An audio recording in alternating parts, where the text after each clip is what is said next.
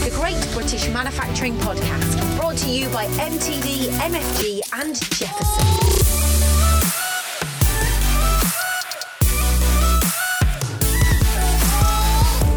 Hello and welcome to a special edition of the Great British Manufacturing Podcast. As regular listeners know, we typically feature a range of positive industry stories, but this week we're dedicating the podcast to an exciting new collaboration.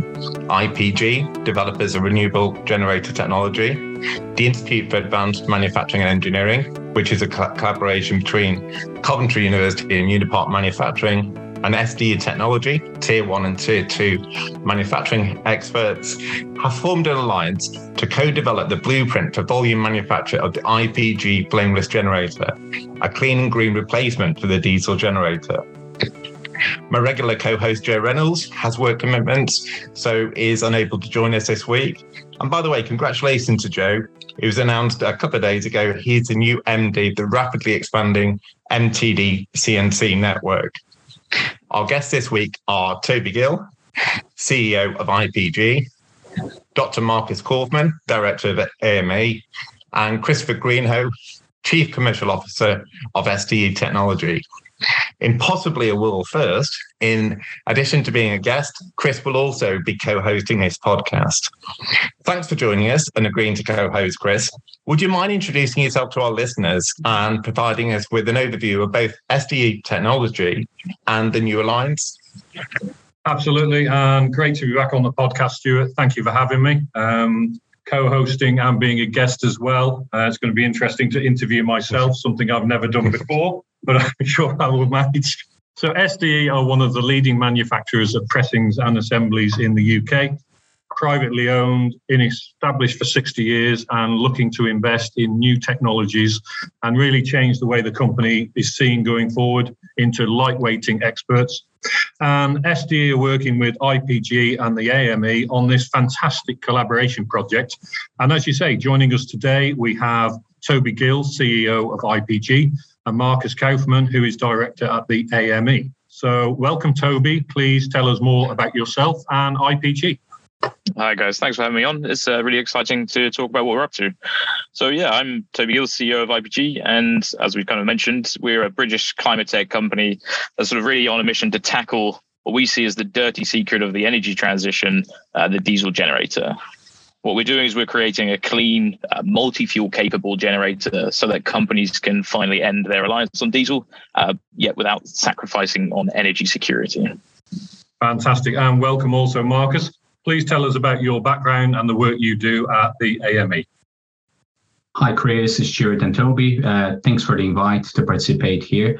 I am Dr. Marcus Kaufman. I lead the Institute for Advanced Manufacturing and Engineering, also known as the AME. We are originally a collaboration between academia and industry, so Coventry University and Unipart Manufacturing Group. We have been designed to create a bridge between academia and industry in three main fronts: teaching and production of industry-ready graduates, research and R&D, trying to de-risk investment in manufacturing, particularly in automotive and aerospace, and finally, to help business to grow and scale up. So I'm very glad to be part of this exciting opportunity with SDE and IPG. Fantastic. Thank you, Marcus. So, Toby, you mentioned that IPG is replacing the diesel generator. What does this actually mean?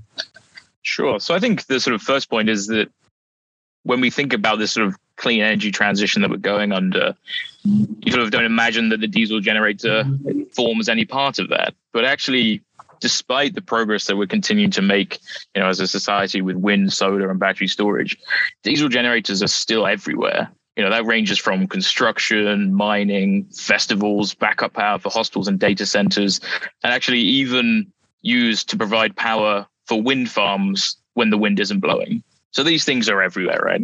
And so we think it's really important to find an alternative that is compatible with our sort of clean future, right? And what we've been doing is replacing that with a product that looks and feels like a diesel generator, our IPG flameless generator, but is able to do that job, providing power when and where it's needed without producing pollutant emissions from any fuel. What that means is it sort of helps break what is essentially a chicken and egg cycle between companies' ambition to move away from diesel, but a perception of risk of, well, what happens if I can't get that hydrogen? What happens if I can't get that biofuel at the right price or the right quantity? And it really just de-risks that transition for them. Absolutely. And that sounds like an interesting and potentially valuable product to help achieve our net zero targets. Now, you obviously recently announced this joint collaboration with ourselves at SDE and the AME to bring the principles of digital manufacturing to accelerate development of your climate tech solution. Can you tell us more about this and what this means, Toby? Sure. So we've been fortunate enough to work with both the AME and yourselves at SDE Technologies for some time now. And that's been when we've been working through our prototyping phase. And now as we look to begin building and deploying our minimal viable product and put that into the hands of our paying customers, it's now really time to start meaningfully thinking about, okay, how are we going to manufacture this at volume, right? It's all well and good being able to make a few of these, but this has got to be made in the hundreds and then the thousands at the right price. And so what we've been looking to do is work with yourselves and bring all your expertise across the board to help us bring together this blueprint for how we're going to do that. Because that's an essential step to saying, okay, not only do we have a product here that's clearly great for our customers in principle, but we can do so at the right price and the right volume. Absolutely. And for both of you now, this is not the traditional route for hardware startups. Why are you embarking on this new approach? So, Toby, I'll come to you first. Sure. I think there's always a bit of a challenge here for any new innovator, right? There's always a bit of a hurdle to overcome. And in particular for the hardware technology developers like IPG, you can often find yourselves in a bit of a sort of seemingly impossible loop in which it's clear to have a clear route to volume manufacturing of your product so that you can secure the backing of customers and investors. But if you haven't got that demand, coming and talking to, say, someone like yourselves at SDE Technologies and saying, hey, do you want to sort of think about how you can manufacture our product at volume for us is kind of a non-starter, right? You need everyone to be there at the table at the same time. And I was fortunate enough to meet Marcus back in a few years ago now and really sort of hear his vision on how this could be done differently and how we can bring the value of Industry 4.0 to what we're trying to do and how that could help accelerate our route to market for what is a new hardware innovation. So I'm sure Marcus can tell us much more about that. Absolutely. And so, Marcus, over to you. This different route, this different approach, what's your view on this? Yes, Chris. So traditionally, it is very hard and complex to break through the Industry 4 barrier. Everybody talks about it, but not many companies really understand it. And very, very few companies know how to actually use it to generate value for their businesses. So our vision of future manufacturing and Industry 4 is really focused on working with companies to identify what potential value use cases they have, and then to try to use the university resources that we have, particularly in the AME, in our digital demonstrator, to actually try to run pilots and de-risk the entire entry point into Industry 4 for companies. So we are very excited to have new products and new processes coming from industry, and really to put our students or PhD students or undergraduates or professors or assistant professors all to work in favor of delivering growth for industry. The way we try to do that, Chris, is by really taking a simple 4-step approach. We start with creating a joint roadmap that identify what the challenges are for the manufacturers and for the product developers. So in the case of IPG, we know fairly well what the next steps are between going from a prototype product to going into its low volume ramp up production. And then what we will try to do is to use the latest digital manufacturing and digital twinning solutions and infrastructure to help forecast what we could do in the future and how can we make sure we design factory and manufacturing solutions that are as clean and as sustainable as the product itself. So we sell the whole package to potential investors and then customers. Absolutely. And for me, this is really forming the understanding of how to evolve IPG's technology to manufacturing readiness and enable a further sort of more detailed relationship to be formed between IPG, SDE, as IPG's route to market progresses. And Marcus, can you speak to this long-term value a little further? What is this approach bringing? Yeah, I guess, Chris, you've been in automotive supply chain for a few decades, and you know fairly well how the OEMs traditionally squeeze the suppliers down the chain, right? And how it's very difficult to find a way to keep your margins at a level that you can keep the innovation cycle going. And I think some of that has been due to the way in which manufacturers in the past only focus on creating value out of their tangible assets, out of the products that they sell themselves, so the physical things. What digital manufacturing, and in particular digital twinning, enable manufacturers to do is to gain further control over their data and over their know-how and over their trade secrets, in a way that they can demonstrate what is the value that they bring, and they can control that value inside a system and demand a further relationship that goes beyond a 3-year contract or a 5-year contract. So let's say, for example, here in this particular case, because IPG is engaging with SDE early enough, and we are supporting you both on developing the manufacturing solutions for the future, I'm sure that SDE will own some of the IP on that future manufacturing plan, and will be used to use that and rely on that as a way to guarantee long-term value creation within your own company, and hopefully recoup some of that investment you made in innovation in digital solutions. So when we talk about long-term value, that's really what we have in mind. How can we secure value for manufacturers at the tier 1, tier 2, and tier 3, even beyond, in a situation where you have a very skewed supply chain where the value tends to flow all the way to the OEM. So we think intellectual property and digital technologies will really help manufacturers if they know where to start and if they start early on in the journey. So this project is really exciting for me because we have all the individual ingredients there to demonstrate a use case here where hopefully SDE and IPG will both mutually benefit in the long term. Absolutely. And that new approach is incentivizing greater and early collaboration between established manufacturers and the startups. So for us at SDE, this is an opportunity to share in the IP of a co-created manufacturing blueprint for a product that shows commercial promises, value to our business, and justifies our early involvement in accelerating the route to market. So there's very few of these collaborations which involve the sort of startup and the digital from AME and the manufacturer all at the start of the project. Normally the manufacturer is brought in much later down the line, and they don't see the value, or you end up with something that isn't even fit for manufacturing processes. So does this approach have the potential to help us reach our net zero goals, Toby?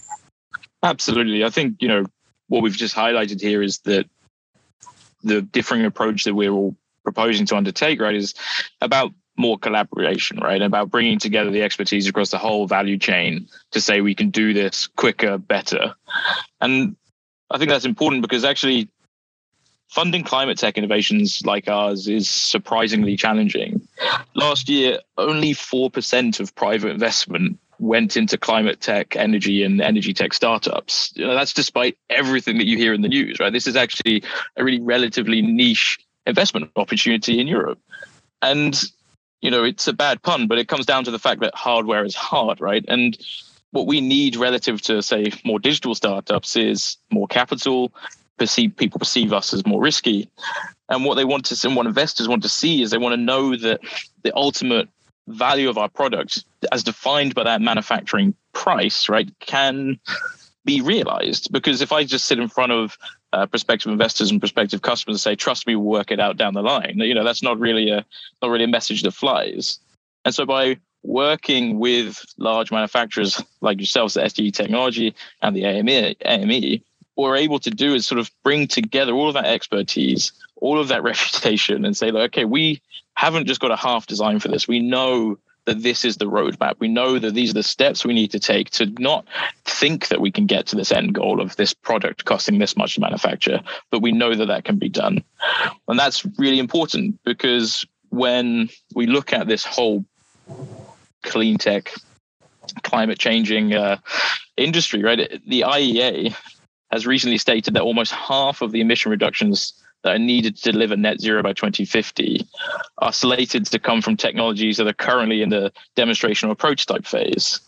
And this is something that our approach, I really think, could be used to accelerate bringing those absolutely essential climate innovations to market sooner, right? And that's going to be vitally important. Absolutely. And again, this new way of working offers a route to expedite cost-effective manufacturing for startup like IPG. It also allows greater transparency across the entire process, allowing an in-depth understanding of a product's true carbon footprint. And that's going to be more and more important as we go further towards 2020 and 2050. And this marks a very important step towards aligning the industry with our net zero objectives. So, Marcus, do you think where we are 2050, net zero, is it an achievable target? That's a good question. I have to be optimistic and say, yes, it is. And it's because of collaborations like this. It's because of people getting together and saying, we have here the right technologies and the right solutions. All we need to do is organize ourselves, perhaps in a more productive way, to make sure we can accelerate product development, product introduction, and adoption of these new technologies. So I'm very helpful, Chris, and I'm hoping that these project between ourselves will work almost as a lighthouse to demonstrate to other collaborators that we might have in the future what's the art of possible when we set our minds to it. And the same, Toby, where do you think we are on a percentage journey from now to 2050, and do you think 2050 is an achievable date? Oh, it's always a difficult one, but I'd have to agree with Marcus. We've got to believe this is possible, right? And I think it is. And I think as a percentage, you're not going to catch me putting a random number out publicly like that. I think what's interesting though is recently the report came out, and please forgive me, I forget the exact link to it, but hopefully we can maybe dig it out. But it came that the sort of executives from some of the largest companies across the world have said that they think it might be closer to 2060. Rather than 2050. Yeah. And I think what, as Marcus is saying here, is if we can in part demonstrate that this is how you can accelerate bringing climate tech innovation to market, that is how we're going to bring that further forward, right? Because if everyone sits in their silos, hoping that they can capture 100% of the value from their great innovation rather than spreading some of that across the value chain to make sure this happens faster, that's going to how we're going to get hurt by this, right? And so I'm actually very optimistic that through projects like our own and many others that we're going to get there. So Toby, great collaboration that we're all involved in, and you've got a crowdfunding campaign. Do you want to tell us more about that? Yeah, we're really looking forward to the collaboration, and in part to support this. Yes, IPG is currently crowdfunding on the platform Seedrs, looking to the community out there who think that what we're up to is going to be a really valuable way to help combat climate change. And so if you would like to take a look and maybe join us on our journey, we'll be posting the link, hopefully with the podcast as well. Thank you both for your time today. Marcus, I can't believe you've gone through the whole show and not done a plug for your book. I know, right? I think I'm trying to focus on demonstrating in practical terms what that book is all about, Chris. But yeah, if anyone is interested in a short book that talks heavily about how to generate profit from adopting Industry 4, how to focus more on intangible assets and intellectual property. I have launched a book back in September last year. Is available at all the major retailers. I can provide a link as part of the podcast if that is allowable. But yeah, I'm available. It's a subject that is very close to my heart, as you know, Chris. Anyone who has any interest, the doors of the AME are open for discussions and for future collaborations. Thank you. Thank you, Marcus. And I know it's had some great reviews from some great people. Thank you for your time today, Marcus and Toby. I look forward to working with you in the future on our collaboration. It's really exciting. SDE are investing. We're investing in green technologies. reducing carbon. We all need to push for it. Thank you for your time today, both. Fascinating collaboration, and hopefully be a blueprint for many others in industry to follow. Both links to the crowdfunding campaign and also the book will be on the MTD MFG site, which will host this podcast. Unfortunately, that brings us to an end to this special edition of the podcast. I'd like to thank Toby, Marcus and Chris for joining us, MTD for producing the podcast, Lauren Franklin for coordinating the programme, and last but by no means least, our listeners. Join us again next week on the Great British Manufacturing Podcast. Thanks for listening to the Great British Manufacturing Podcast. Don't forget to subscribe and leave a rating and a review. You can find us on Twitter using @MTDMFG and @Jefferson_MFG.